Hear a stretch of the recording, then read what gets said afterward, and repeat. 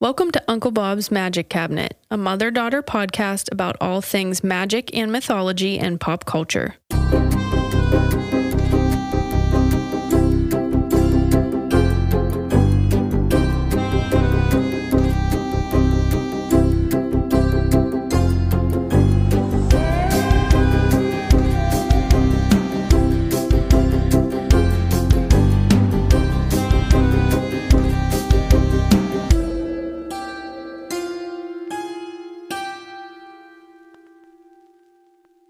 And we're on. Hey, everyone. I'm Liam, the daughter. I'm Lauren, the mom. Merry Christmas and happy holidays.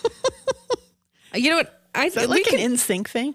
I'm so proud of you. Yay. Cheers. Wow. Oh, my God. You did it. Hey, that is a really fucking good Christmas album. You can't even fucking deny it. That song is a fucking hit.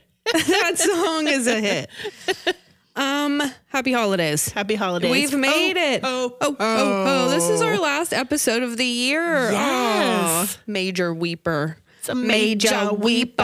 Oh my gosh. We've made it. We have. Can you believe it? We've barely made it. I am once again, you know what? I feel like we have a positive attitude. However, we are struggling. Again, I am, channeling Leon. I am trying to get my bobsled across the finish line. And I said to you this morning, I feel like that guy in Chariots of Fire. He's like trying to run on the beach.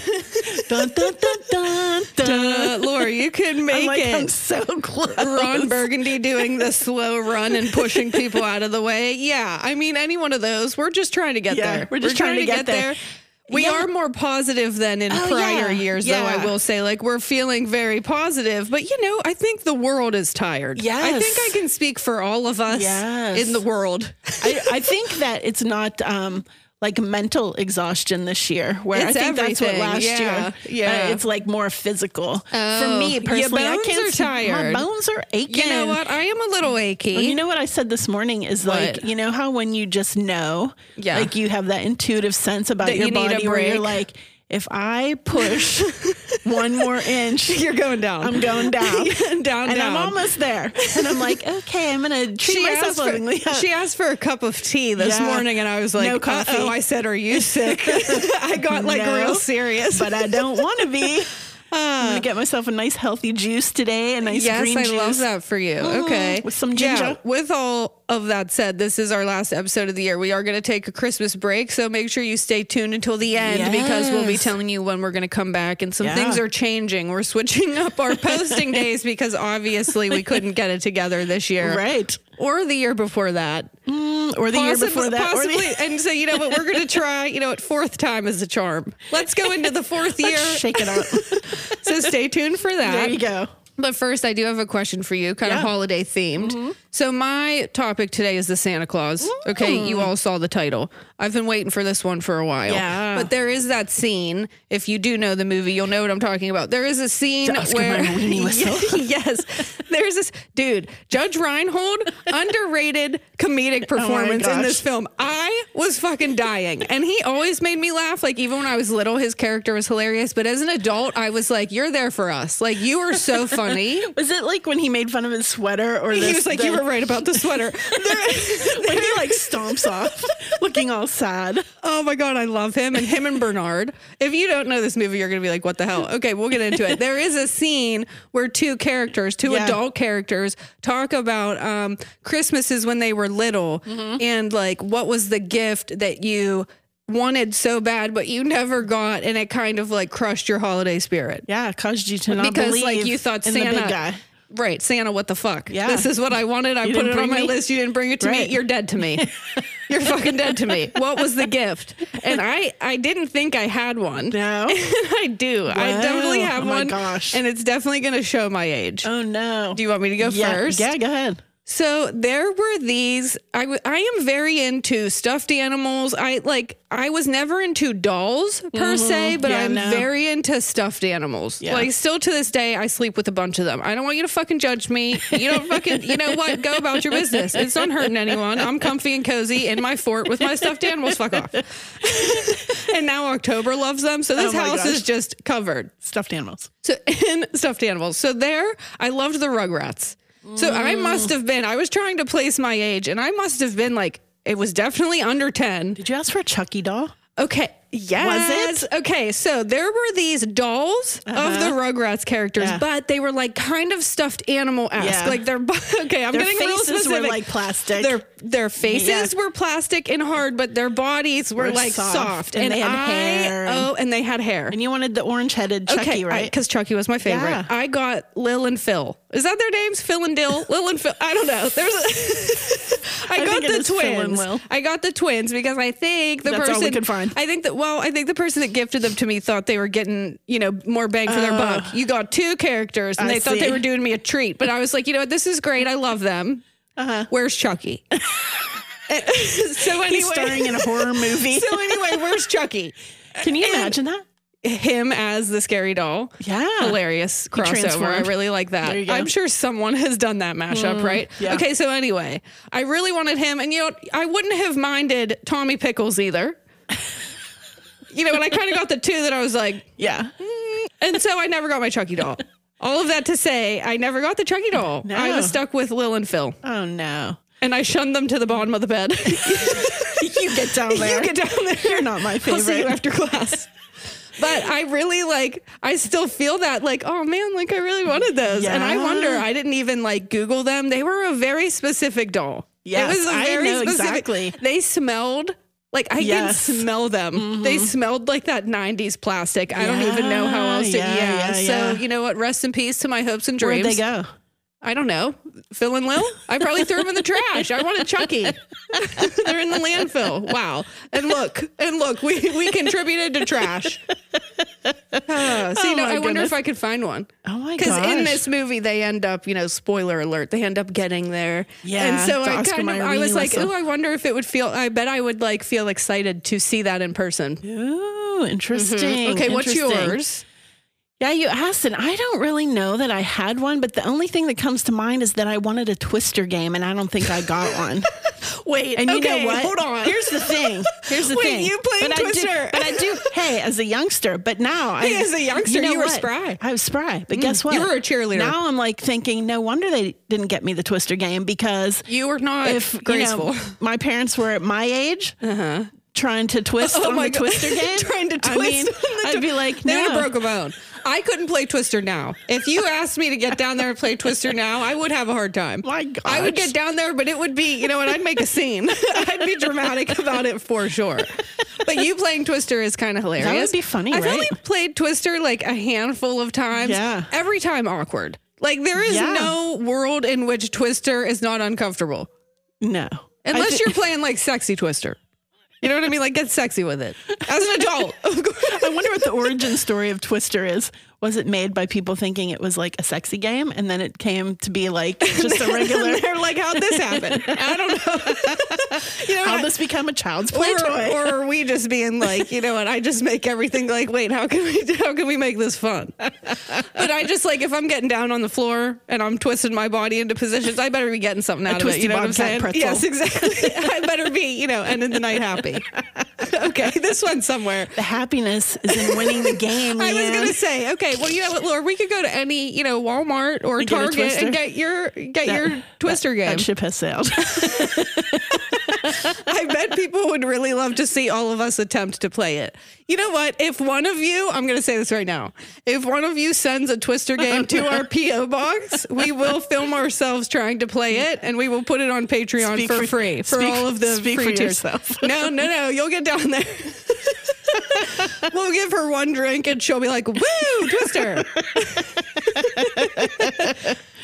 Okay, I will have Fact Check Jake put a Spotify, question up. I want to know what your gifts are. What was that gift that you never got that you really wanted? That's interesting. Interesting. Both of ours kind of show, was Twister big when you were young? Yes. Okay, that's when it hit the scene. Yeah. There you go. The more you know. That is when it hit the scene. All right, we're going to get into it. Yeah. It's our Christmas episode. You know what? A few years ago, we said we were starting the tradition of wearing an ugly Christmas sweater every year. And you know what? I don't think that we did that the past few years. So we suck. No, they're expensive. They're expensive. And I'm not doing that. You know what? Back in the day, back in my day, you could go to the Goodwill and get an ugly Christmas sweater for $3.99. The whole point was that they were so ugly, no one wanted them, and they were cheap. Yeah, another like $40 to $80. In this economy, absolutely not. Absolutely not. Would you ever wear that again? Never. Well, you know what? Sometimes I do like a sweater, and you know what? I'm known to throw on a crazy pattern here and there. But you know what? Instead, we got festive beverages. Okay, you have your Clark Griswold mug. Yeah. Speaking of, go check out our Patreon. Okay, we do have Full Moon Film Club coming up for the $10 and up tiers, and we are talking Christmas Vacation. Yes, that's in a week. And I may have gotten some moose mugs for the nog. Laura got moose mugs for our spiked nog. Yeah. If you don't know, we do Full Moon Film Club. It's where we meet on Zoom with our $10 and up patrons around the full moon, and we talk about a movie. Someone different leads the way each time. This month it's Gin and Tonics, who we talked to a few weeks ago. Yes. So go check it out. It's a good time. We do have a new patron to thank. We do. Kate. Yes. Hi, Kate. Hi. Welcome. Welcome to the family, yes. Kate. Wow. Kate sent us a very beautiful letter. Yes. We did read it, Kate. We are going to get back to you. We did. We are emotionally recovering. It was probably the most beautiful and touching and heartwarming oh my gosh. Thing we've ever read. And it really did hit us like when we needed it too. You know, the end of the year, it's hard for Uncle Bob's to keep trucking. And I don't know, just your words, they just touched us so beautiful. Very deeply. So thank you. Yes. Welcome to the family. Welcome. Go check out Patreon. Go rate us on Spotify and Apple. And I have been listening to Kate's playlist that she put on Patreon, and I'm going to get some good, good new music out of that. So we have like AIM, AIM chats. Where all of the patrons are just chatting it up all the time in there. And we are making playlists. You know, I think we mentioned this last week. 50 songs to get to know each other.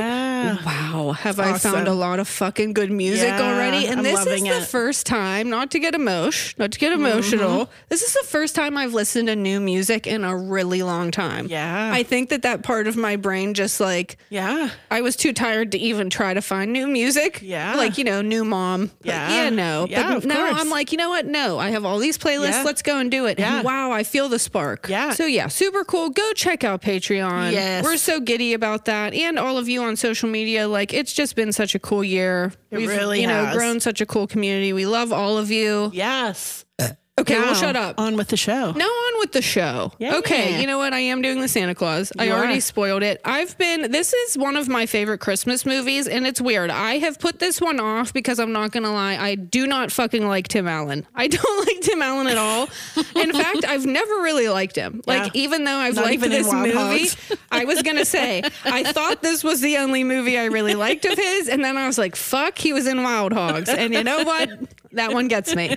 Weirdly, that one just hit home for me and Lauren. We find it hilarious. We gotta go watch it. I know. We're probably gonna go back and watch it and be like, "Oh my god, this isn't funny at all." No, I watched it not too long ago. Did you really? Still hilarious. Holds up.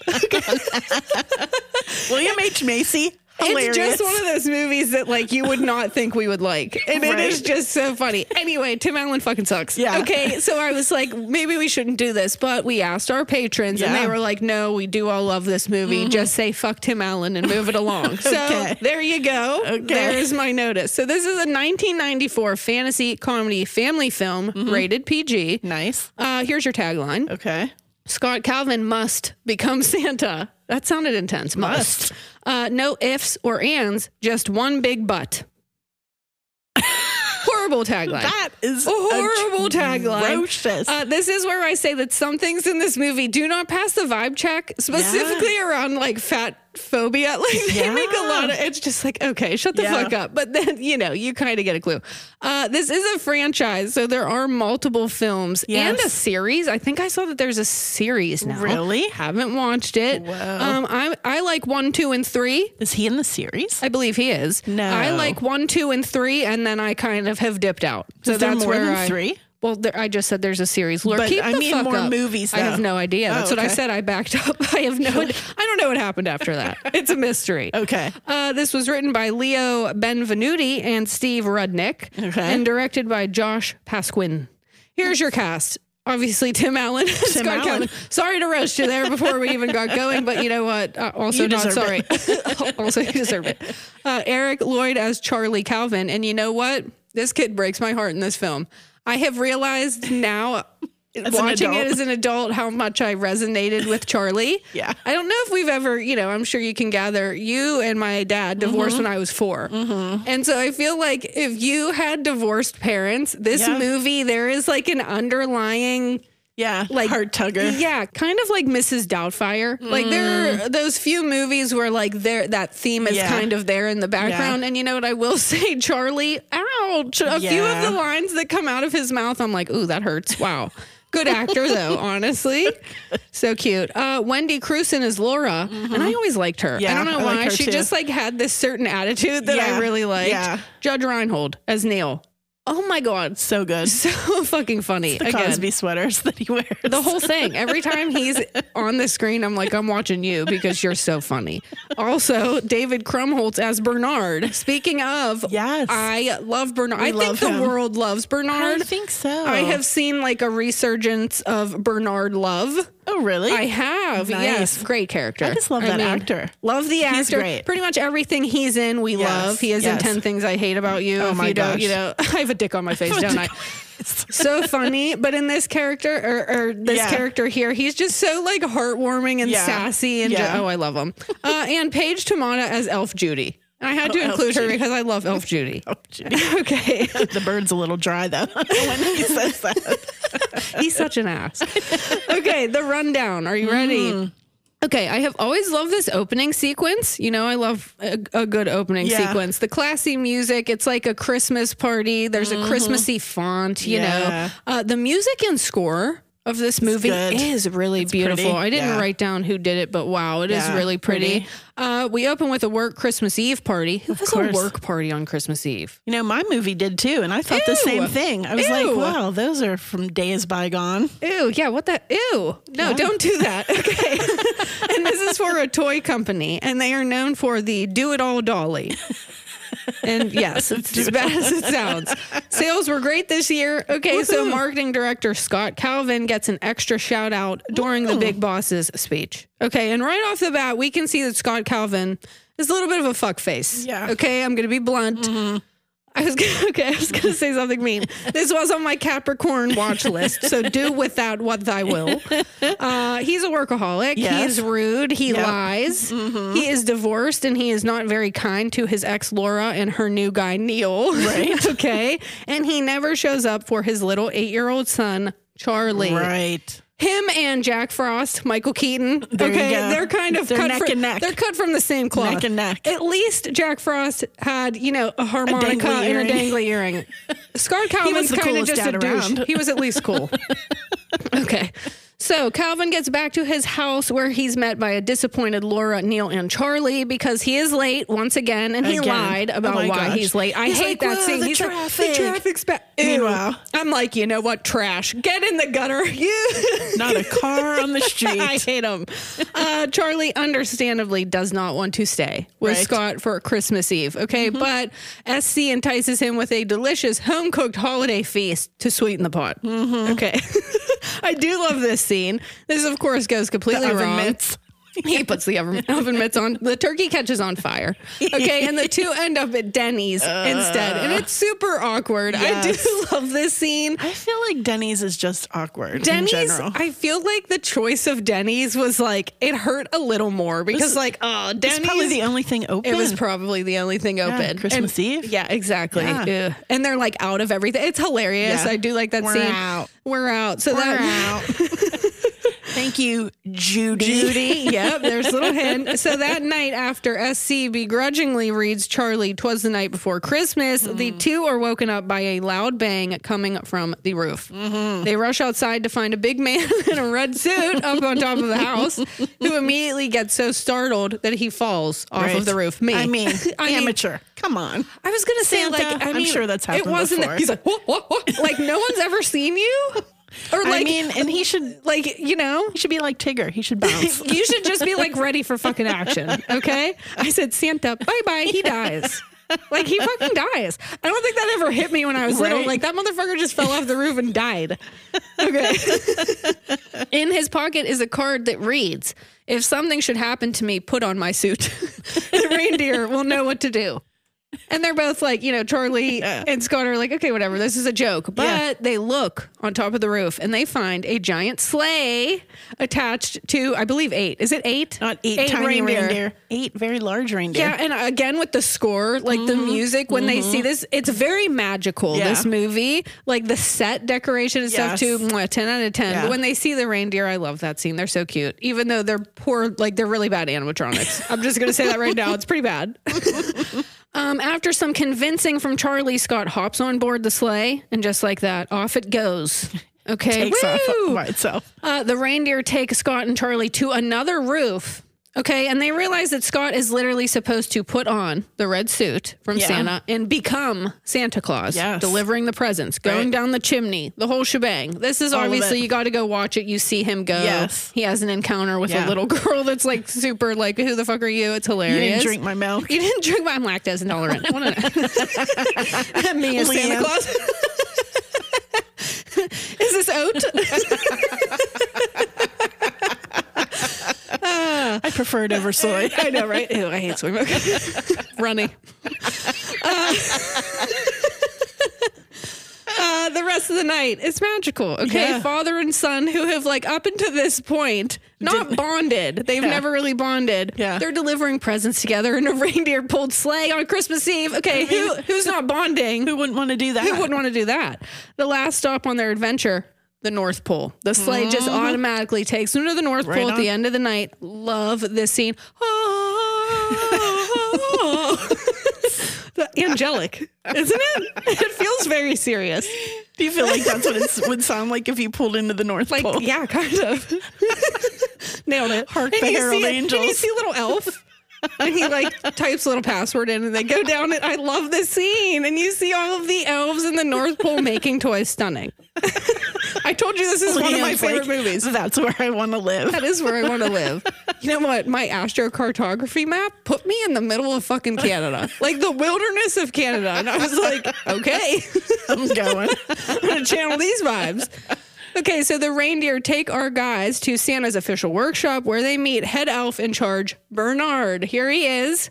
Okay, the names that Scott Calvin calls him, because he's an asshole, so he doesn't call him Bernard. No. He calls him Barabbas or Barabbas. Barnaby. Oh, it is pretty funny. Okay, so Bernard explains to Scott that by putting on the Santa suit, he fell subject to the Santa Claus with an E. And he has now accepted any and all responsibilities of the big guy himself, Santa Claus. There you go. If he doesn't become Santa, he will kill the spirit of Christmas and crush children everywhere. No big deal. You know what? And he's down with that. And he's down with that, but he does have a soft spot for his son, as he should, Charlie. Okay, and Charlie is like, hey, you got to be Santa.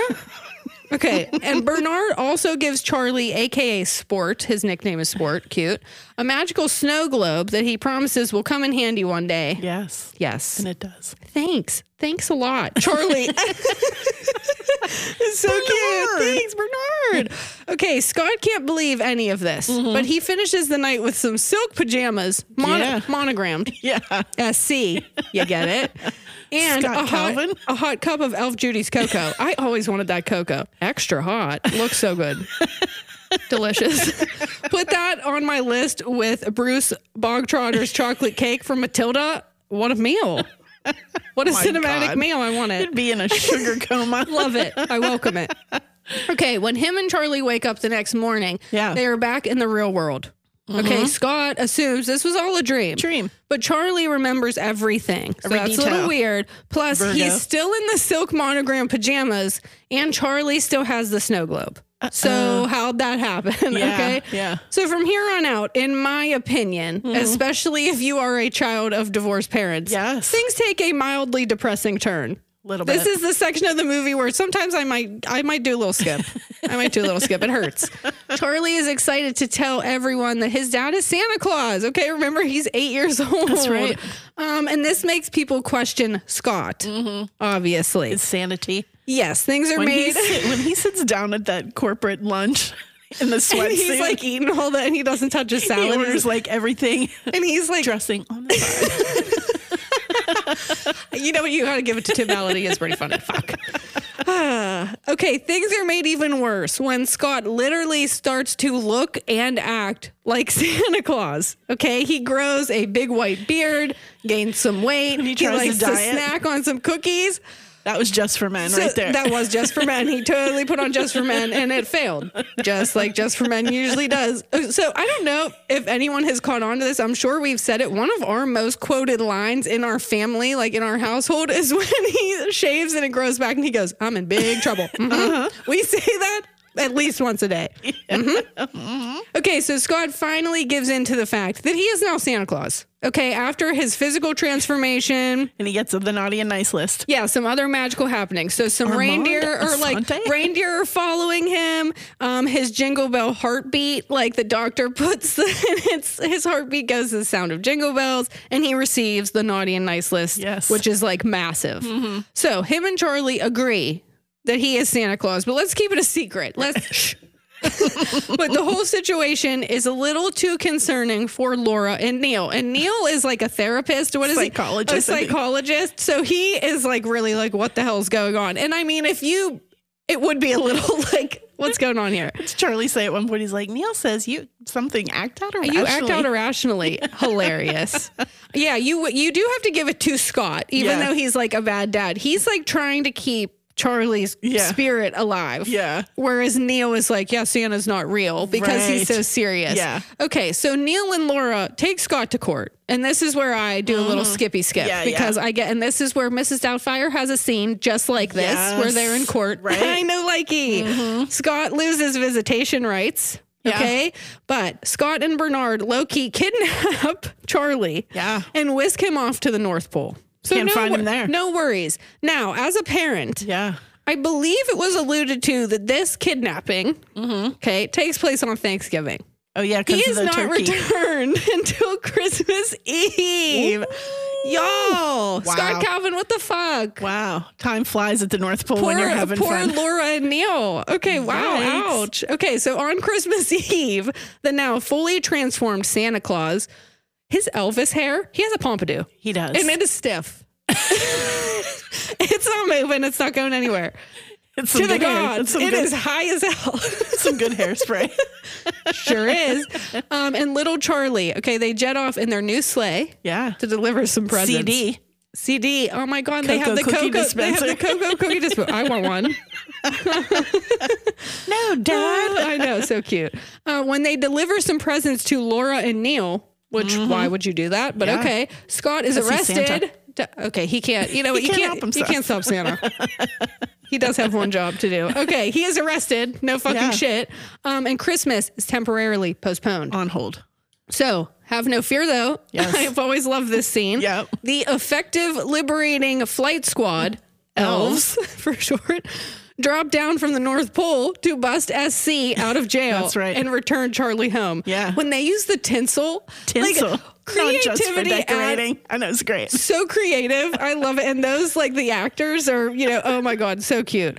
Okay, Scott and Charlie explain everything to Laura and Neil, who eventually understand that Scott actually is Santa Claus. He is. I love this scene. Like, everyone's acting their ass off. She's like, Santa? Judge Reinhold. Santa? Laura, it's Santa. Oh, I love it.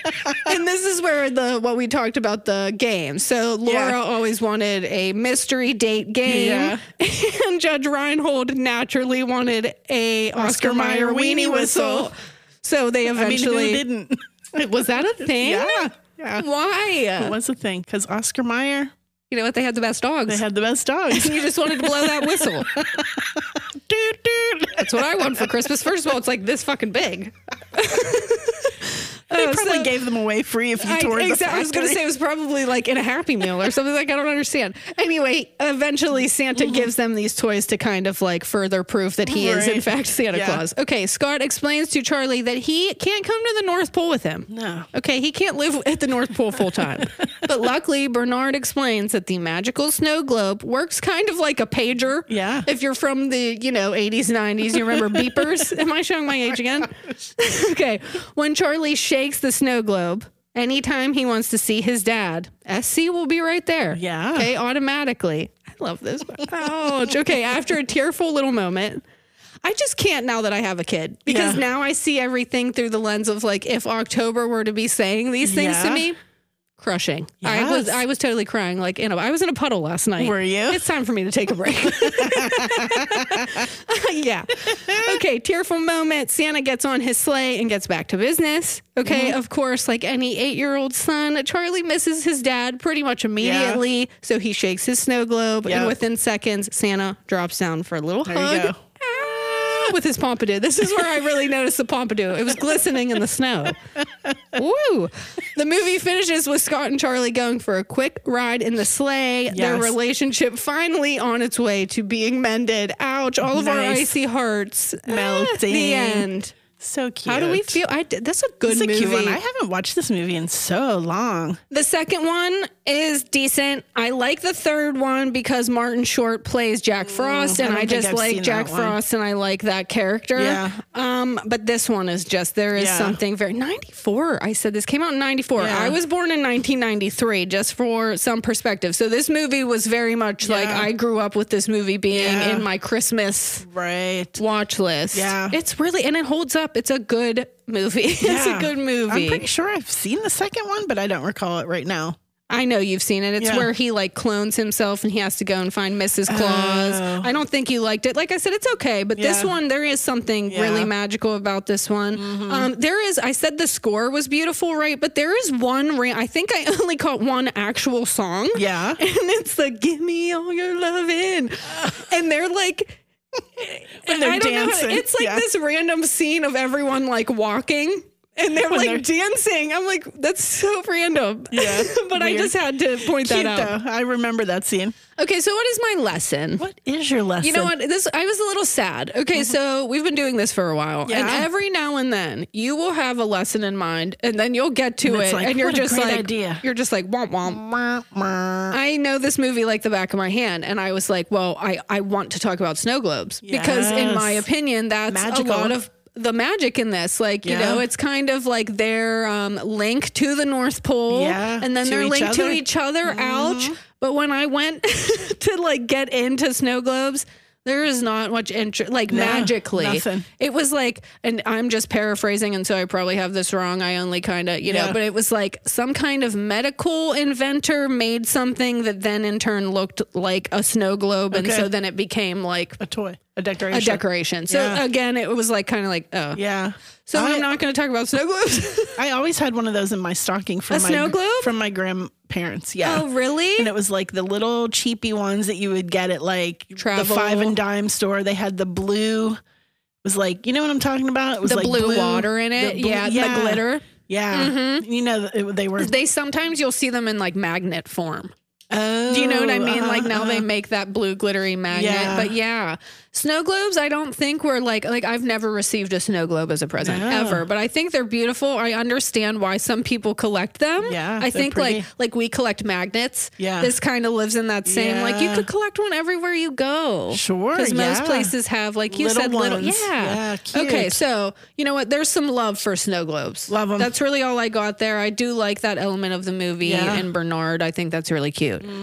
But I do, one of my other favorite scenes, and I think, you know, the world will agree, is when Scott Calvin is arrested. Yes. They're interrogating him. Right. And the cop is like trying to get him to admit that he's not Santa Claus. Right. And he says, I say name, you say Scott Calvin. And he won't say it. And he just keeps saying different names for Santa Claus. Right. So I'm going to tell you what these names are. I thought that would be kind of fun. Yeah. Because like we've talked about Santa Claus. We have. Somewhere along the line. You know what? Watch this be one of those things where we've never actually done that. And you know what? If that is the case, we'll catch you next year. But I'm going to tell you the names he said. Okay. If you know this scene, it's one of the best. If not, just Google it, you know, type it into YouTube. Yeah. So cute. It's cute. Here's the names he says. Okay. Kris Kringle, Sinterklaas, Pierre Noel, Bobo Natali, Pelschnickel. He says this one he said weird, and I like it took me a while to find. Yeah. And then he says Topo Gigio. Okay, I'm going to go through and I'm going to give you a little bit of what these are, because maybe some people don't know. Topo Gigio, is that Italian? You know what? We're going to get there. Ooh, okay. So I said, I'm going in order. Okay. These are obviously all very extensive. Okay. There's folklore and there's traditions because we're going all over the world here. So I'm just giving you the tip. Ooh, and then we can expand. And then we can expand later. And we may have already touched on some of these here and there, but you know what? I thought this was fun because I do love this scene. Okay. So we're going to start with Santa Claus, who is also known by many other names, including Kris Kringle. So he says Kris Kringle. Okay. He is a legendary figure who is said to bring gifts during the late evening and overnight hours on Christmas Eve. We all know him. Yeah. Big, jolly. Know him, love him. Likes to wear a lot of red. Yes. You know what? I'm coming around to red. I think my color palette is changing. When we did that color palette thing a few weeks ago, it kind of blew my mind a little bit. We'll have to touch on that later. Okay, Santa Claus. He does this with the help of Christmas elves. Yes. Okay, who spend the year crafting toys at the North Pole Workshop. Right. So obviously this movie, you can see all of this. Santa delivers the presents via a sleigh pulled by magical flying reindeer. Yes. So the modern figure is based on folklore surrounding Saint Nicholas, which is English, and Sinterklaas, which is Dutch. Yes. Did I say I phoned it home this week too? No. I you know what? I said just the tip, but I'm talking like I really did just the tip. I have to say that because we've been going so extensive this year, I feel like. And so now when we scale back, I'm like, I have to tell you that I scaled back. Okay, Sinterklaas. He's next. Yeah. This is Dutch, and this is based on Saint Nicholas. So it kind of all leads back to Saint Nicholas. And this is the patron saint and protector of children. So it makes sense.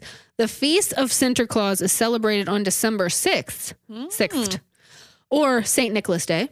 Cute. Okay, and this involves the giving of gifts and treats. I saw gold coins a lot, tangerines, and oranges, which is interesting. Do you remember the chocolate oranges? Yeah. I used to love those. Yeah, that's because that was something that was expensive. So it's not something that you got all the time. So it was like a treat. Yeah, and then don't forget we just talked about yes. Okay, love. Oh, I need to get one of those. Yes, love. Okay, and candy. Yeah. There are some not cool details about this one regarding his companion. Okay. And so some people don't even celebrate this So I would urge you, maybe go and read about that, but I want you to be aware. Yeah. All right, next, Pierre Noel. Yes. And this is France. Ooh. Okay, so this is a gift bringer in French-speaking areas. He may also be called Papa Noel or Daddy Christmas, which I'm not going to lie, I hate. Daddy Christmas. Which I guess is the same as Father Christmas, but when you say it like Daddy Christmas, Daddy, I hate it. We've all, we know I hate the word daddy. I hate it. Daddy and toes. Daddy and Why? I don't like the combo at all. Nope, made it worse. Okay, he is accompanied by a donkey named Guy or Mistletoe. Oh, how pretty is that? Pierre Noel and Mistletoe accept offerings like food and treats in exchange for presents. If the kid was good, of course. And a lot of these, you will see that they will actually be harmed if they are not good. I was like, how do I put this? Hit with a switch, right? Yes, thank you. And a lot of them. Yeah, I'll be getting to that. But I think I saw that in this one as well. These presents are usually small and are placed in shoes, which are left by the fireplace on Christmas Eve, which is also seen. I've seen that elsewhere as well. And this did morph into presents under the tree for some. So some might leave slippers or shoes. Stockings. I kind of like that. And so it's smaller gifts. Right. Yeah. Okay, next. I hope you didn't put an orange in my shoe. Why? Because my shoes stink. Yeah, that would make it smell good. Smell like oranges. Then I'd eat it. Ew, a toe orange. Why? Okay, we need to get off of feet. Maybe I don't like that custom. Actually, it sounds like my nightmare now that I've thought about it. Okay, anyway. Babbo Natale. Yeah. And this is Italy. So this is Italy's other Christmas figure, from what I can tell, alongside La Befana, which you talked about last year, right? And that's the Christmas witch. Yes. So we love that. This also translates to something close to Daddy Christmas. Hey, Daddy. Hey, Daddy Christmas. And this is an elderly gentleman who delivers presents to children on Christmas. So pretty I mean, there wasn't anything about this one that but I'm sure once you dive there's yes. Yeah. All right, next up, I feel like a lot of people will know this one because of The Office. And this is Pelschnickel or Belschnickel. Belschnickel. The way Scott Calvin says it, I hope this is what he meant, because he said it and I was like, what the fuck did you say? He said something Nicole. Yeah. And I looked and looked, and this was all that came up. So this would be from Germany. Mm-hmm. Okay, and this is a crotchety Christmas figure. It was described as crotchety quite a lot. I like that word, crotchety. That carries a sting. Crotchety. You know what? You have been a little crotchety. You have been a little bit. I will call you up. A crotchety Christmas figure, TM, in folklore that brings treats to good children and punishment to the bad ones. Yikes. A lot of like Krampus energy you're seeing too. Traditionally, he would do this alongside St. Nicholas. So some I saw that he was like St. Nicholas's companion, and others I saw it was just Belschnickel. So I don't know. He wears fur, has a long tongue, again, Krampus-like, and he carries a whip or a switch. There you go. There you go. He also looks very raggedy. Gene Simmons. Okay, with the tongue. Ew, that would be a good mashup. But imagine him coming at you at Christmas. At Christmas? No. It's nothing sacred. Leave me alone, Gene Simmons. You may hear a lot about this one in Pennsylvania Dutch communities. Belschnickel, yeah. So Dwight Schrute, if you know The Office, there is a Christmas episode where he dresses up as Belschnickel. It's great. Yeah. Go watch it. But that would make sense. Yeah. Me and Jake were just talking about this. The writers in The Office did a really good job at weaving in like Pennsylvania landmarks and like stuff that you would know. Dutch, So that was a good example. All right, so this last one. Yeah. Okay, this was always our favorite. Topo Gigio. Okay, Italian? So it is Italian, but this is actually not a Christmas figure at all, from what I can tell. Wow. It seems like this was Scott Calvin making a little silly joke. And that's why he does that laugh after... He does this really specific laugh. So this is actually the name of an Italian mouse puppet character. Okay. So kind of like, a Sesame Street puppet. As seen on the Ed Sullivan Show. So there is an Ed Sullivan Christmas special where Topo Gigio is seen dressed up like Santa Claus. So maybe that it was just like a joke. A little tongue-in-cheek there. Yeah. I see. But that's so funny because every time he says that one, I was like, ew, what's that one? And then I was like, oh, it's not even Santa. But, cute. Maybe a little joke of the times. Yeah. So there you go. I love that. Those are the Santas. Isn't that fun? That's so fun. I like that little lesson. I like that too. Cute. I'm excited to, again, this is all extensive and there's, I'm excited to dive more in. Yeah. Okay, fun. So fun. Would you like some fun and random facts? There surprisingly were not that many. Really? I thought there would have been more. Oh my gosh. This was Tim Allen's first lead role in a film. I did know that. I did not know that. That surprised me. After Home Improvement. Well, he was like big on that. Again, I was never into that show or anything, but this was like maybe at his height of popularity. The zenith. And then this is when he started his film career. Okay. It was intended for Bill Murray, this role, interestingly, but he declined. Robin Williams and Chevy Chase were also considered. Robin Williams, ouch. I maybe would have liked Robin Williams in that role, but it definitely would have been different. Definitely. He's not good at playing that like Scott Calvin was an asshole. Like that was kind of like he had to be a little bit of an asshole. And he was really good at it. And he was really, I wonder why. Okay. Alan was famously miserable while making this movie. There it is. Namely because of the poorly ventilated Santa suit and prosthetics in the dead of summer. And I think I read that it was filmed in Canada, but it was like hot. And so there were some issues and he was just kind of miserable. I see. I don't think people enjoyed the experience with him. He was a little bit of a Grinch. I see. Some of the story was inspired by an episode of the 1980s anthology series called Amazing Stories.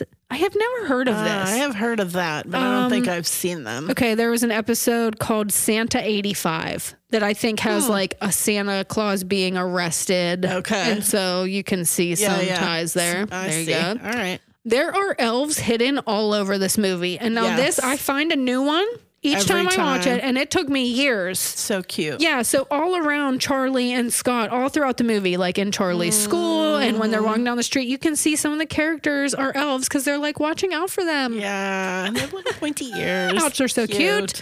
There's also a hidden nod to Home Alone 2, which is the best Home Alone. It is better than the first. In my opinion, the other ones are just trash. We don't talk about those.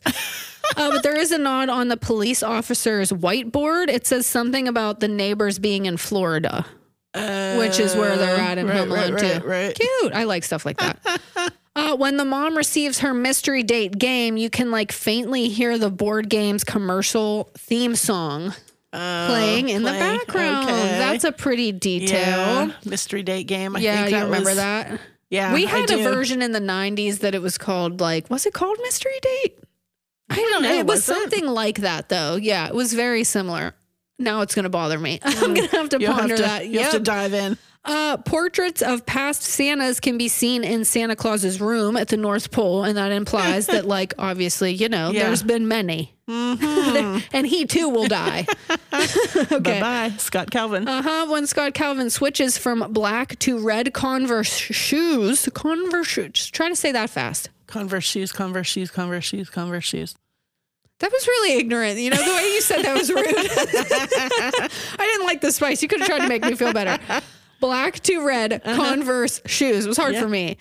He does this as he begins to embrace being Santa. So when he fully embraces Santa Claus, he wears the red. I appreciate a little color detail like that. Okay, on older releases of the film, Scott Calvin says the line 1-800-SPANK-ME at some point. This turned out to be an actual phone sex line number. Oh, no. And Disney obviously received complaints from parents whose kids were calling the number. This just shows how far the internet has come. Was he using the number? Probably. He probably set it up. No, I'm just kidding. No, that's me. It's my side biz. The line was cut for future releases, and then the line was edited for television, but I think it has since been added back in. I think I heard it when I watched it, and I think I watched it on Amazon, sadly. So I think it's back. Yeah, definitely remember that I think that I read that Disney bought the number and disconnected it. So now if you call it, I don't know, someone tried to call it. Yeah. That's it. That's all I have for the Santa Claus. I'm going to go try to call that number. I know. Laura's like, ooh. I'm going to see what it says. Merry Christmas to me. I'm going to see what it says.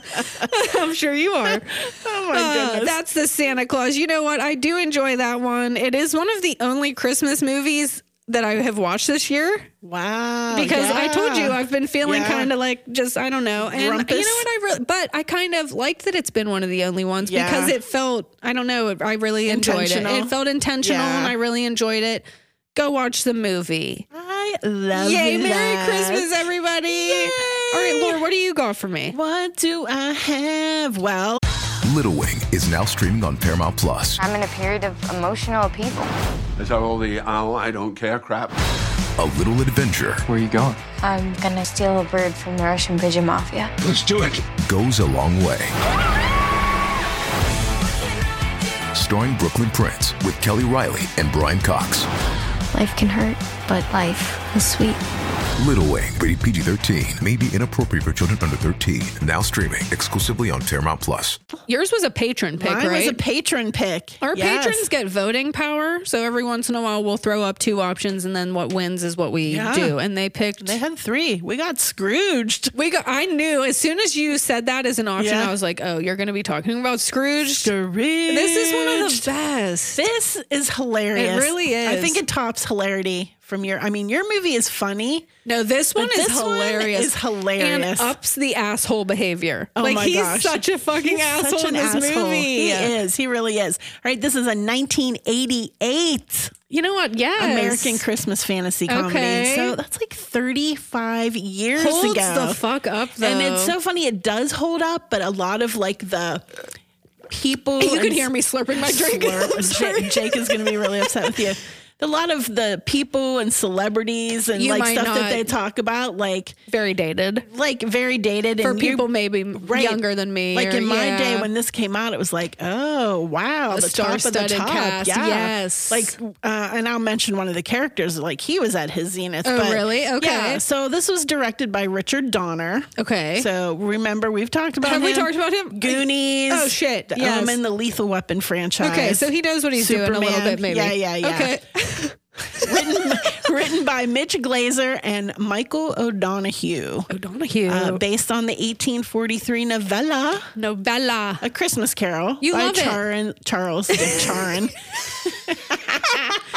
By Charn Dickens. Who's Charn? Charles. Sister. Charn Dickens. Charles. And this is one of my favorite love it. I was happy stories. you got this one because it makes sense. I love this book. I love this story. It's very personal to me. I love it. I collect it when classic. I go somewhere. You do, yeah. Music by Danny Elfman. Oh my God, really? Yeah. Ew, it's really weird you just said that because he popped up on my TikTok. And okay, when I see like people that I've liked for years on my TikTok, it feels like, what are you doing here? Like, it feels like, okay. And he was doing some weird shit on there. Was he really? Go look it up. Oh, no. I think he was showing like a mummified head. And I was like, Danny Elfman, okay. Like, why? Okay. I got it from Beetlejuice. Honestly, I did not know that he was involved in this. Okay. There you go. The budget was $32 million.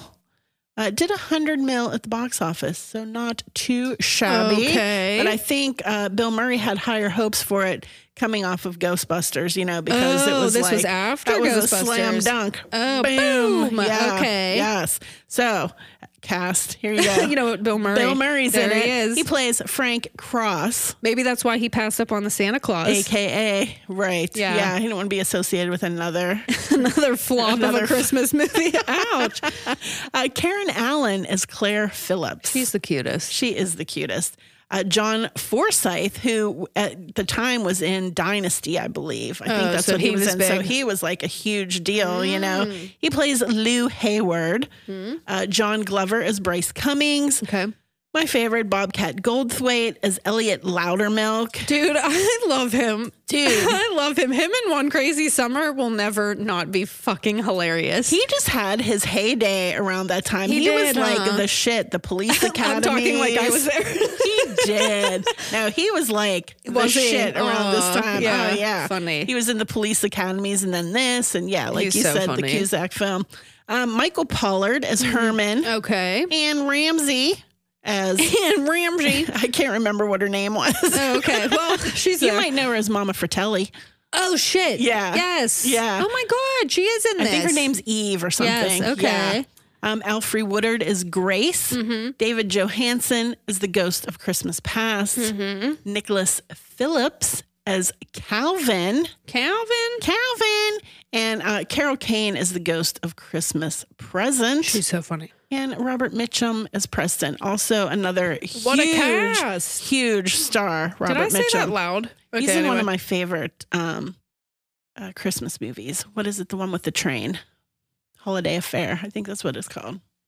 I with the like train. that one. I like That's that really one. good. Yeah, Yes. I really like that one. Yes, That's good. Wow, you're really throwing it back there for the folks. Okay. Right? Yeah. Woo! And there's so many cameos in this film. There are. Hilarious, including the Scroogettes played by the Solid Gold Dancers. The Scroogettes. Okay. Does anybody remember that show out there? Oh my God. I was always Solid planted. Gold? Solid Gold. I was a Soul Train. Solid Gold. I was a Soul Train fan. Soul Train. Don Cornelius. Love him. Rest in peace, my guy. I know. R.I.P. All right. man. Okay. Frank Cross, a television executive for IBC Television. I have to say, I kept putting down IBS. So it was like irritable bowel syndrome television. Or maybe it was like course correcting or something. Yeah. Anyway, he's a television executive for IBC Television. Okay.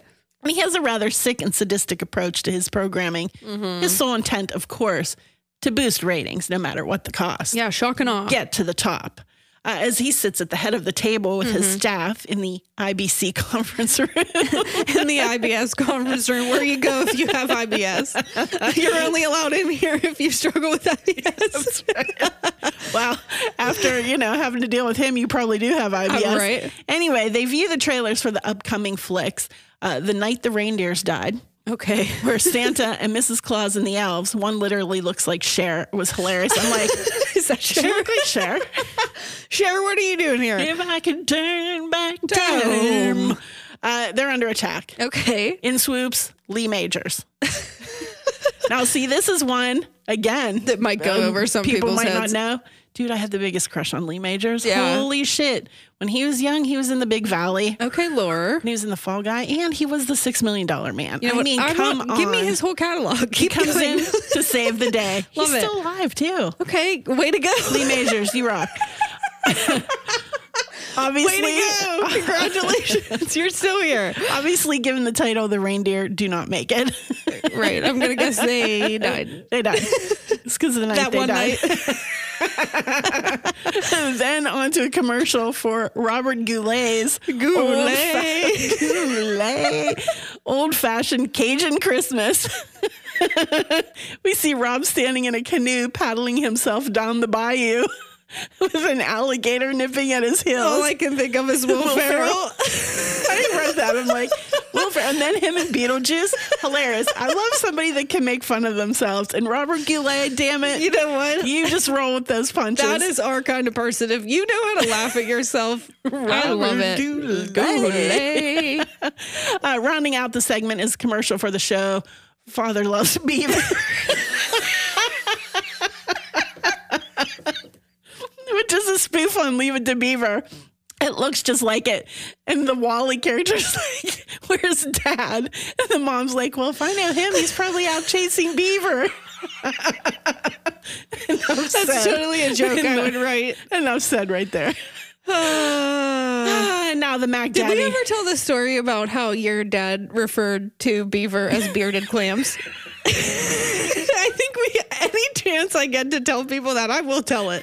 I will tell people that. I don't even know where he came up with that. He just randomly told me one day. In my day, we called it bearded clams, and I about lost it. Now I will never forget it. It lives in the old memory bank. Every time you see a clam, are you checking to see if they have a beard? Me and Jay say bearded clam at least 5 times a day. Solidified into your life. 100%. Oh my gosh. Okay, anyway. Okay, now the Mac Daddy of them all, a live performance of A Christmas Carol. Okay. On Christmas Day or Christmas Eve, forcing the staff to work, right? Mm-hmm. The trailer, in his opinion, is lackluster.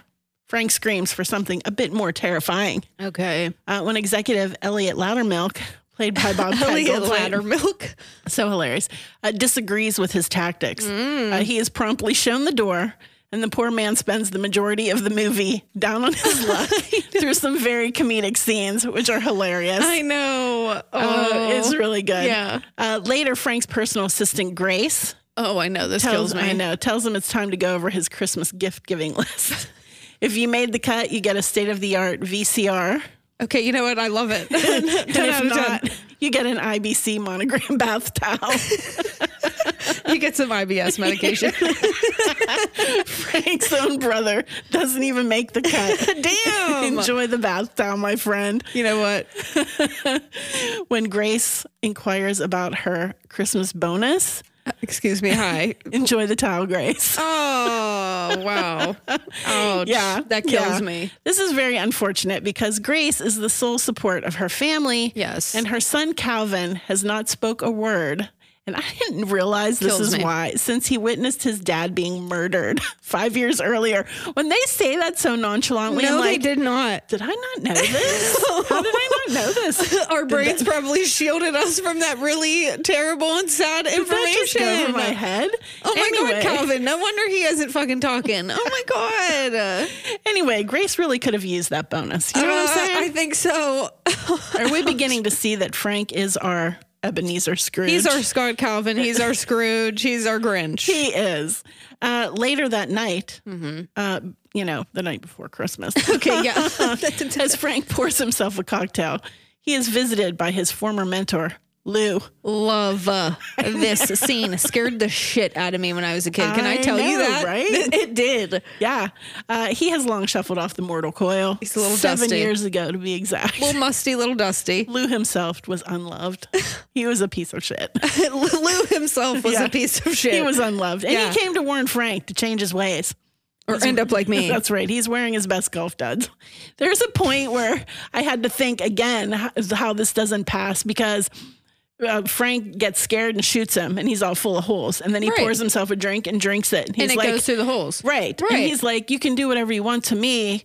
He's like, but I have to draw the line at the Bacardi. And I was like, is Bacardi like a top shelf alcohol? It's not anymore. Was it not back then? I don't think so. I don't think it's a top shelf alcohol. Maybe he just liked shitty alcohol.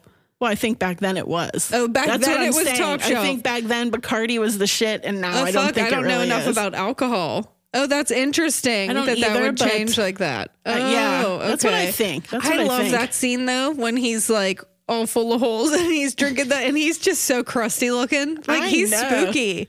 Yeah. Yeah. He is And the way he creepy. talks. And he takes his glasses off and his eyeballs are Nope, like, hate it. Yes. Lou warns Frank that he's going to be visited by 3 more ghosts. Yes. To help him see the error of his ways and get his shit straight. It's Christmas. You heard me That's slurp right. again. I'm sorry. Someone She's take a just being slurp. so Someone rude. take a slurp count. so a slurple rude. count. Lou's last gift before parting is to dial up Frank's long-lost love, Claire. Claire. Frank leaves a message because he just shit his pants. Right? And Hey he's Claire, terrified. I'm over here shitting my I need some help. Hey Claire, so this thing just happened? I haven't talked to you in like 15 Right. years, but hey. When do you get a load of this?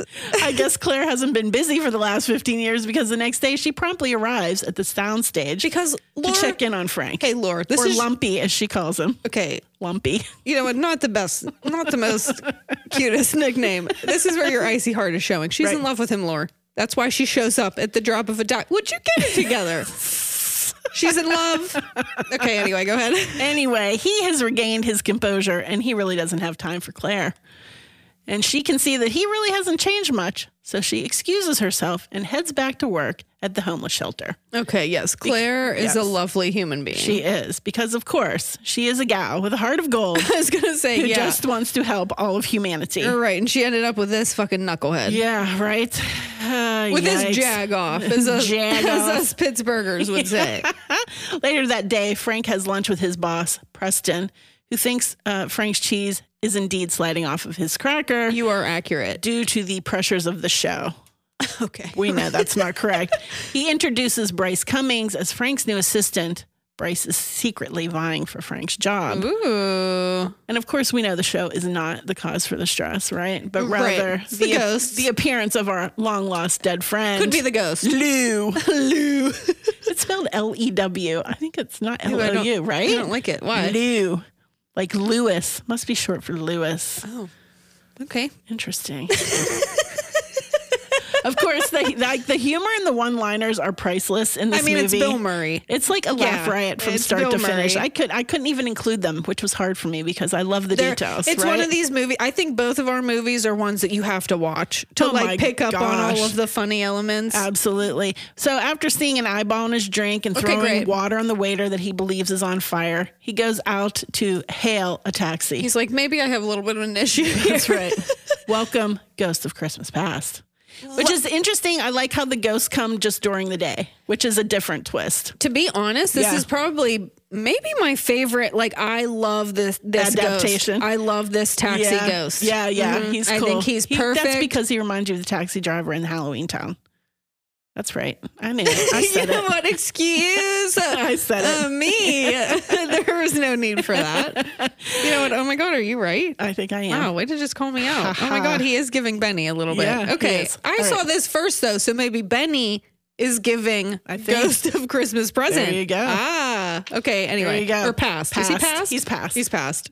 In more ways than one. Yeah. We see young Frank, who finds love in the television set due to his cold-hearted father, who doesn't even show up to put lights or put up a tree, and he tosses Frank a side of veal as a Christmas gift because he's a butcher. Oh, okay. And that's love all he that. gets for Christmas. He's God. like, "Ah, hey, choo-choo." hey, dads, act right. Act right. The ghost tells Frank from that day on, he spent the next 15 years of his life sitting on his ass watching television. Frank disagrees Yeah. and recounts a time that he won the big game for his baseball team. And the ghost says, nope, that was the kid on the courtship of Eddie's father. It was a great Nope. show. Mr. Bill Bixby. Loved There him. you go. R.I.P. Then Frank recalls another time when he was running down a hillside covered in flowers and there was a beautiful girl with pigtails. He says, let me stop you right there, Frankie. That was Little House on the Prairie. So So he lived his life he through the lived his life screen. through television. Yes. The next stop of the night, we see how he and Claire meet and fall in love, and then how He ruins it. How his ambition to climb the corporate ladder kind of leads them to go their separate ways. Mm-hmm. The best part of this whole thing is the curly mullet that Bill Murray is sporting When he's in that costume. It is a Canadian waterfall. It is a Tennessee Twister. It is a It's like an attempt to make him look much younger, and it just is an epic fail. It is. Was that what they were trying to do? I think so. Wow. So I've got bad. an ape drape. Yes, I do. I've got hockey hair. Yes, I do. Love that Vandals tune. Yes. Oh my God. Yeah, it was bad. But that So bad. scene, ooh, Oh, yeah. cuts to the core. That really scene does. is rough. Yeah. Good acting Maybe you chops. can think about my needs.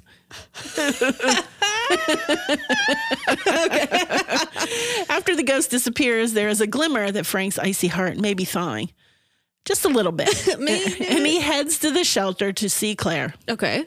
However, the Titanic iceberg is back in a flash when he becomes annoyed with a few of the folks who are there. Nice. They may mistake him for Richard Burton. This is a good one because Richard Burton is like... Was he big at the time? A huge actor.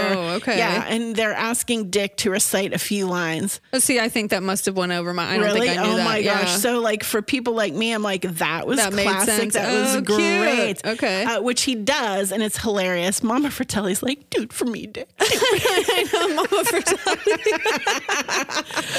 He is particularly annoyed by Herman, who asks Frank for $2. I want my $2. $2. So he can heat his place because he's cold. Right. How fucking ignorant of him. Frank declines, claiming he blew it all on Liz. So if you knew, Richard Burton was married to Elizabeth Taylor. Oh, So deep. Oh, I it's like a those deep little. cut there. Yes. And it was like a tumultuous relationship. Got it. Anyway, he gets shitty with Claire and tells her she needs to scrape these people off. And if you want to save someone, Claire, save yourself. Ooh, I know. then- I can hear his voice saying Yes. it. Ooh. And I then mean, he, he's a like- good actor, and then but he like walks out and she's like, lumpy.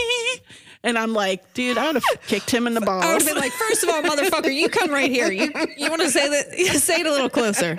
I would have kicked him in the balls. Oh, I would not have been going, lumpy. Those balls wouldn't have been on this planet, if you know what I'm talking about.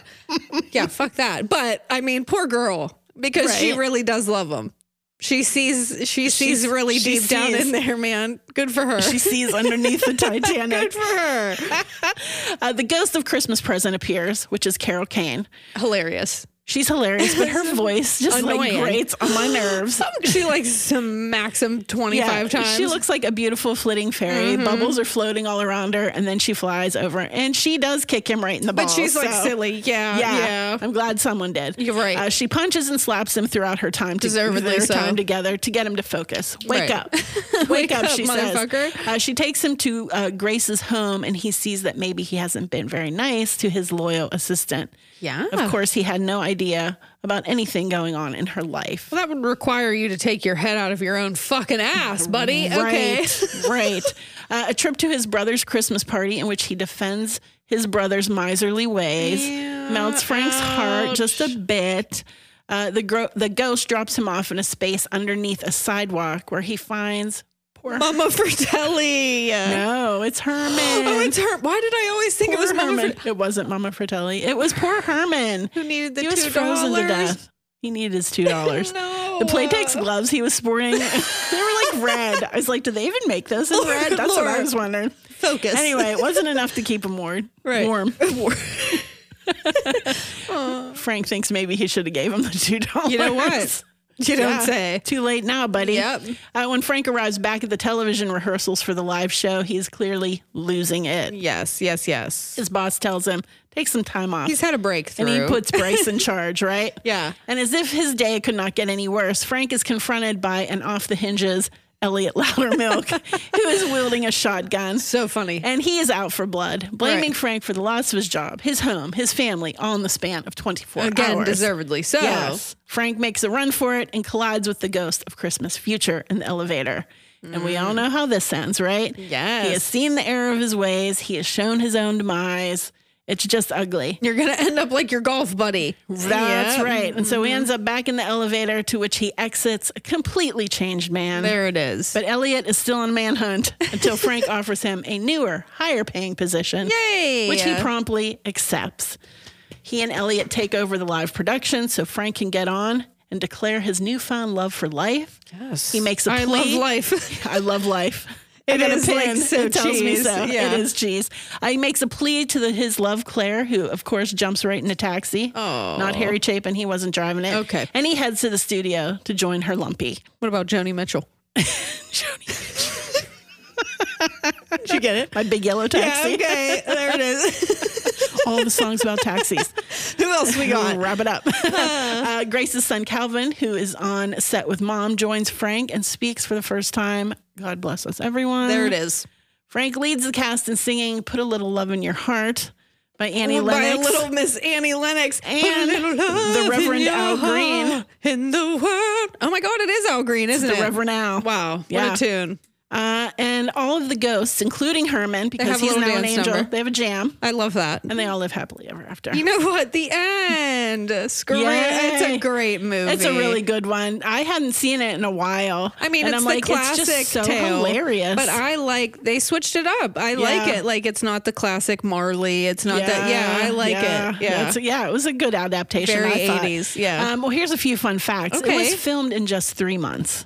Really? Whoa. Okay, impressive. And your dude, whatever his name is, Tim Allen. Tim Allen. Yes. Oh, Bill Murray was he an ass? Well, Bill Murray and Richard Donner didn't get along. They didn't see eye to eye there. Okay, I oops. don't think they got along Little very well. feud. Yeah. Okay. Bill Murray ad-libbed most of his lines. That Not doesn't shocking. surprise me. Yeah. His first starring role since Ghostbusters in '84, because he took a 4-year hiatus to live in Paris. Okay. Although he did take on a small part in The Little Shop of Horrors. Oh my God! Yeah, he sure did. He was a little freak. He was. Probably not far from the. Maybe not. When it comes to Bill Murray, it is a family affair. His brothers, Brian Doyle, Yes, he's John, in this. and Joel appear in the movie. Oh my God! Brian Doyle Murray, of course, is his father. Mm-hmm. John, I think, or Joel. One is the brother and one is the brother's guest at the party. You know so what? I didn't They're all even there. really They're all there. realize. I knew the one. And the one is John Cusack's best friend in One Crazy Summer. Oh my God! It's Bill Murray's. It's Bill Murray's brother? Yeah. Oh, I didn't know I that. think it's Joel. Okay, Joel. That's weird. And they also appear in his other movies, Caddyshack, Groundhog Day, So it's one of Ghostbusters those. 2. You know what? I hate to Yes. say it, but if I made movies, I probably would include the same Nepotism. people. Nepotism. There you go. The IBC promotional slogan, "You'll love it." Okay, you know what? That's kind of cute. There you go. Love it.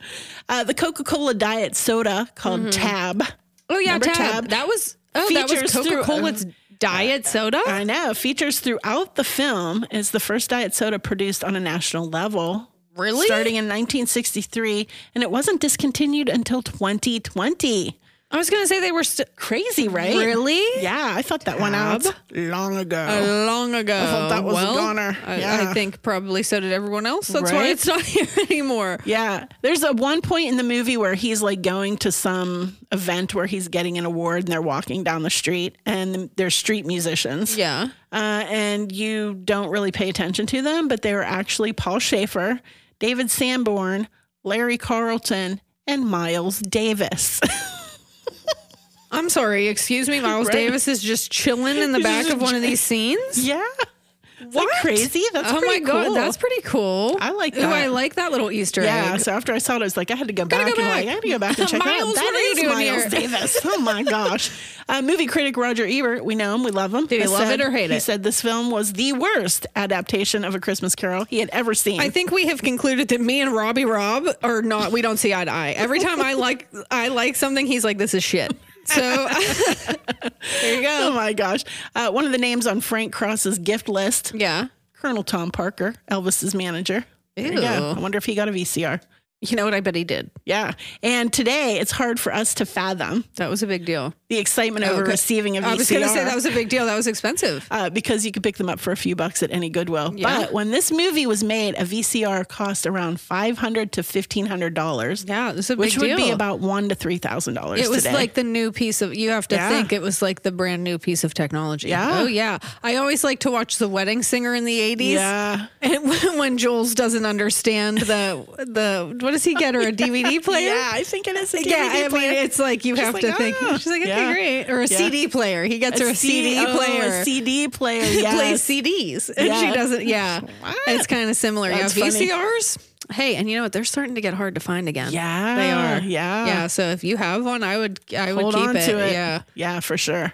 And those tapes? Hey, Oh, always keep your them. tapes or pass them off to us. You can always send a VHS to our PO box. Always. Except if it's a homemade one, because those like to have little hidden secrets, and I would rather not discover those. Thank you. My favorite homemade VCR movie is the one I taped, the Elvis. I know, and it has the douche commercial. All those like 70s commercials, they're hilarious. So funny. Yeah, the watches and the douches. Yeah, the Timex commercial. The Timex so commercial funny. Takes a licking. Keeps on taking. All right. So, what is my lesson? Oh my gosh! Right? I don't know. This is a difficult one because my favorite Scrooge is the one with Albert Finney, which is an all British cast. I think you might be alone in that. Really? I don't know how the Brits feel, but that is my favorite. And the soundtrack, I love it all. Anyway, that's my favorite.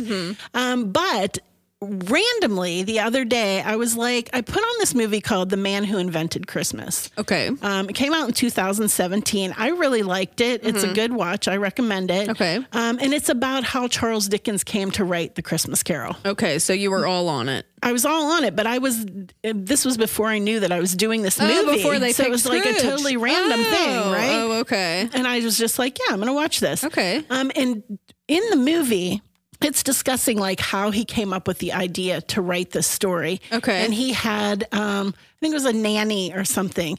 And she was telling his kids like an old folk tale. Okay. And so when she finished, he asked her, like, what is that? Like, what were you talking about? Okay. And she mentioned the Wild Hunt.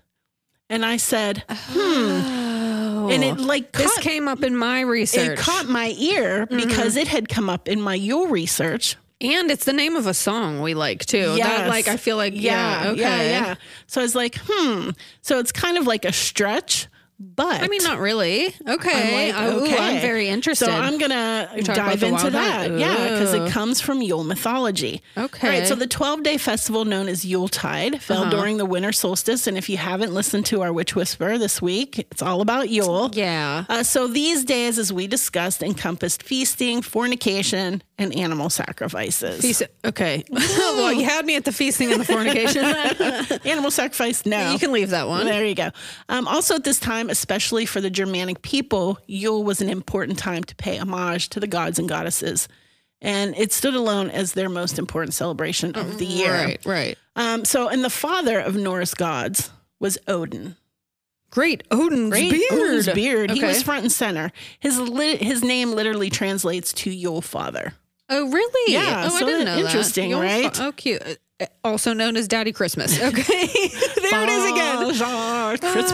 All right. During Yule, something known as the Wild Hunt pops up in connection with these gods. Okay. And specifically Odin. Oh, I'm very excited because I saw that. It really caught my attention on one of my Santas, and I was like, what's that? Yeah. Was Ooh, it? Yeah. Oh, interesting. Okay. I think we could probably dive deeper. Yay.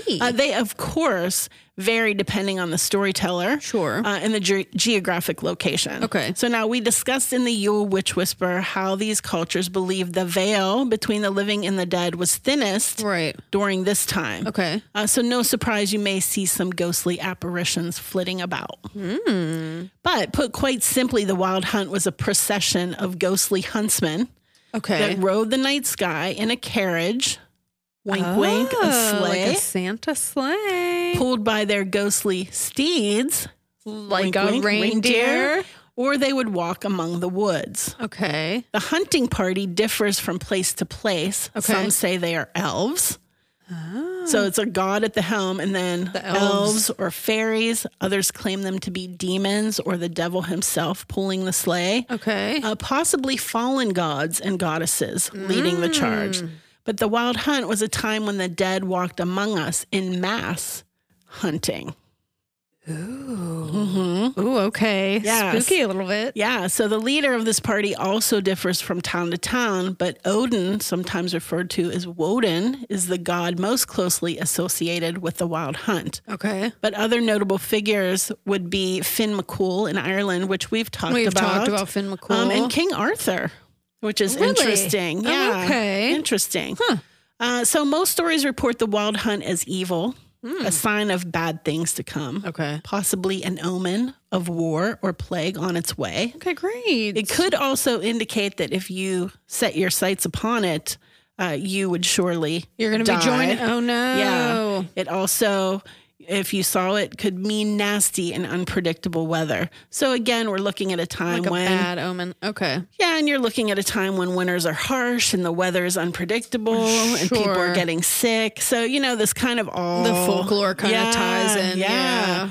The tales of the Wild Hunt passed down through storytelling caught the ears of one Jacob Grimm, Okay. who popularized the folktale in his book, Deutsche Mythology in 1835. Okay. And although pre-Christian in origin, he claims the tale was not all doom and gloom.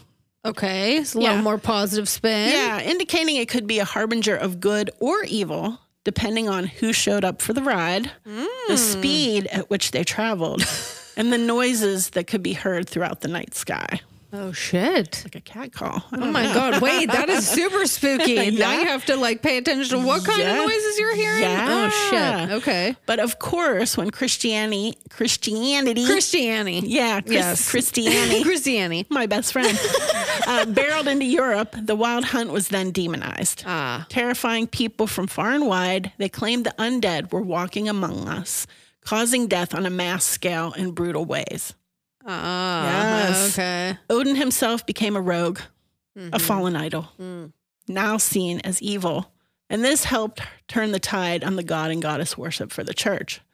Because fear gets you every time. It gets them every time. Every time. In Sweden, Odin didn't even attain god status. Oh, really? No, he was merely a nobleman. Oh. Well. And he chose to hunt on Sundays, which was a no-no, of course. That was a holy day. Come on, It's a holy now. day of rest. His punishment was to roam the night sky, collecting supernatural beings for all of eternity. Oh, that was a punishment? That sounds kind of fun. Right? Well, I mean, collecting it, hey, do you want to come with me? Not like I'm forcing you to come with me. Where's Sam and Dean?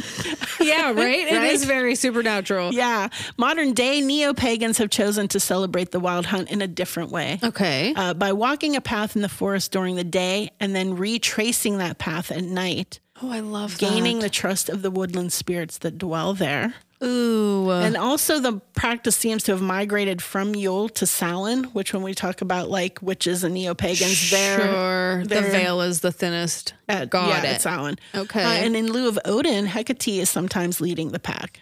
So you can Interesting. see You how can it see. just changes. Yeah, right. Yeah, and that's the Wild Hunt. Oh, I like that. Just I the tip. really like the walking in the woods. Yes. Oh, I love that. It's really interesting because if you have seen, well, I guess maybe in almost every rendition of Scrooge that you watch, but the one thing that was always so unsettling to me, and again, I say that the Albert Finney one is my favorite, but there's a point that it's just so terrifying. Sometimes I would go out of the room or whatever. Really? It You would do scared the me. skip?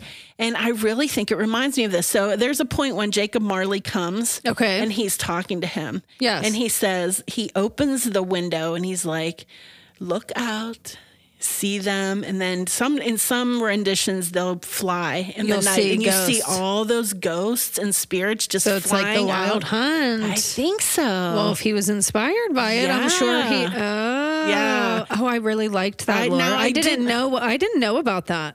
Well, and it's interesting because when I looked up this movie, I thought, well, is it based on real fact of how Charles Dickens wrote this? And it was based on a book about Charles Dickens' life. So I would imagine there's, Okay. So, I mean, this all kind of gels and makes sense. Hey, it was one of those Yule things that I was kept seeing, but I wasn't aware of. So I'm very appreciative. And I'm sure that we can dive much deeper into it. I'm sure other customs have different things. Oh, and I'm sure it pops up in other movies and stuff. Yeah. Oh, no, I liked this. Interesting. I mean, this is a classic. Scrooge itself is a really good, fun version of. Yeah, this is a fun version. It is. Yeah, because if you really look at the tale of, it's really about. really rough. Yeah, it's a little harsh. Rough. It's a little. Yeah. It's a little sad. Yeah. But I mean, important. Oh, I liked that, Laura. Thanks for sharing. Absolutely. Oh my God. Well, another year in the books. Another year in the books. We just finished it up. Oh my gosh. How do you feel? I feel good. We're ready for a rest. We are ready for a rest. We have been we have done so much this year. We have pushed ourselves. We have pushed ourselves out of our comfort zone. We've accomplished so much, and we've also, gone through a lot. It's time for us to take a little resty rest. Time for us to maybe grieve a little bit, and feel some, sit with that, sit through some feelings. Yeah. We will still be active over on Patreon. Like we said, we're going to do Full Moon Film Club, and we'll be in the chats and stuff. We'll be on social media, so you can hang out with us. We will be returning Thursday, January 25th.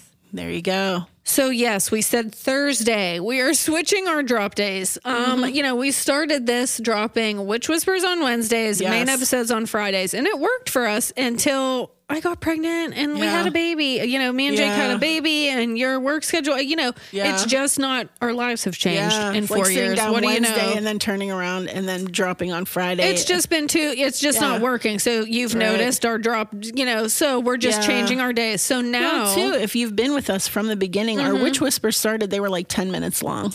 And now they're like an hour. Now they're long, and our episodes are like an hour and a half, where they used to be an hour. So we just finally were like, you know what? Let's look at this. And so we have decided Witch Whispers, our mini-sodes, will now be posted on Mondays. Yep. And our main episodes will now be posted on Thursdays. Yes. Woo! So we will be coming back from our break on Thursday, January 25th with Astrology Roundtable 4. Woo. Holy shit. Yikes. And then it will be followed the following week by my birthday episode. Yay.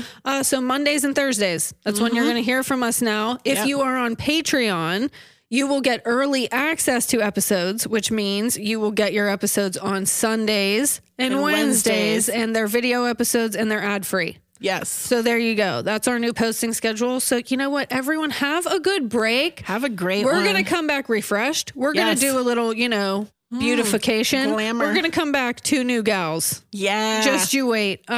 We love you. Happy holidays, everyone. Happy holidays. Thank you so much. We love you. We love you. TTFN. Cut, print, check the gate. Moving on.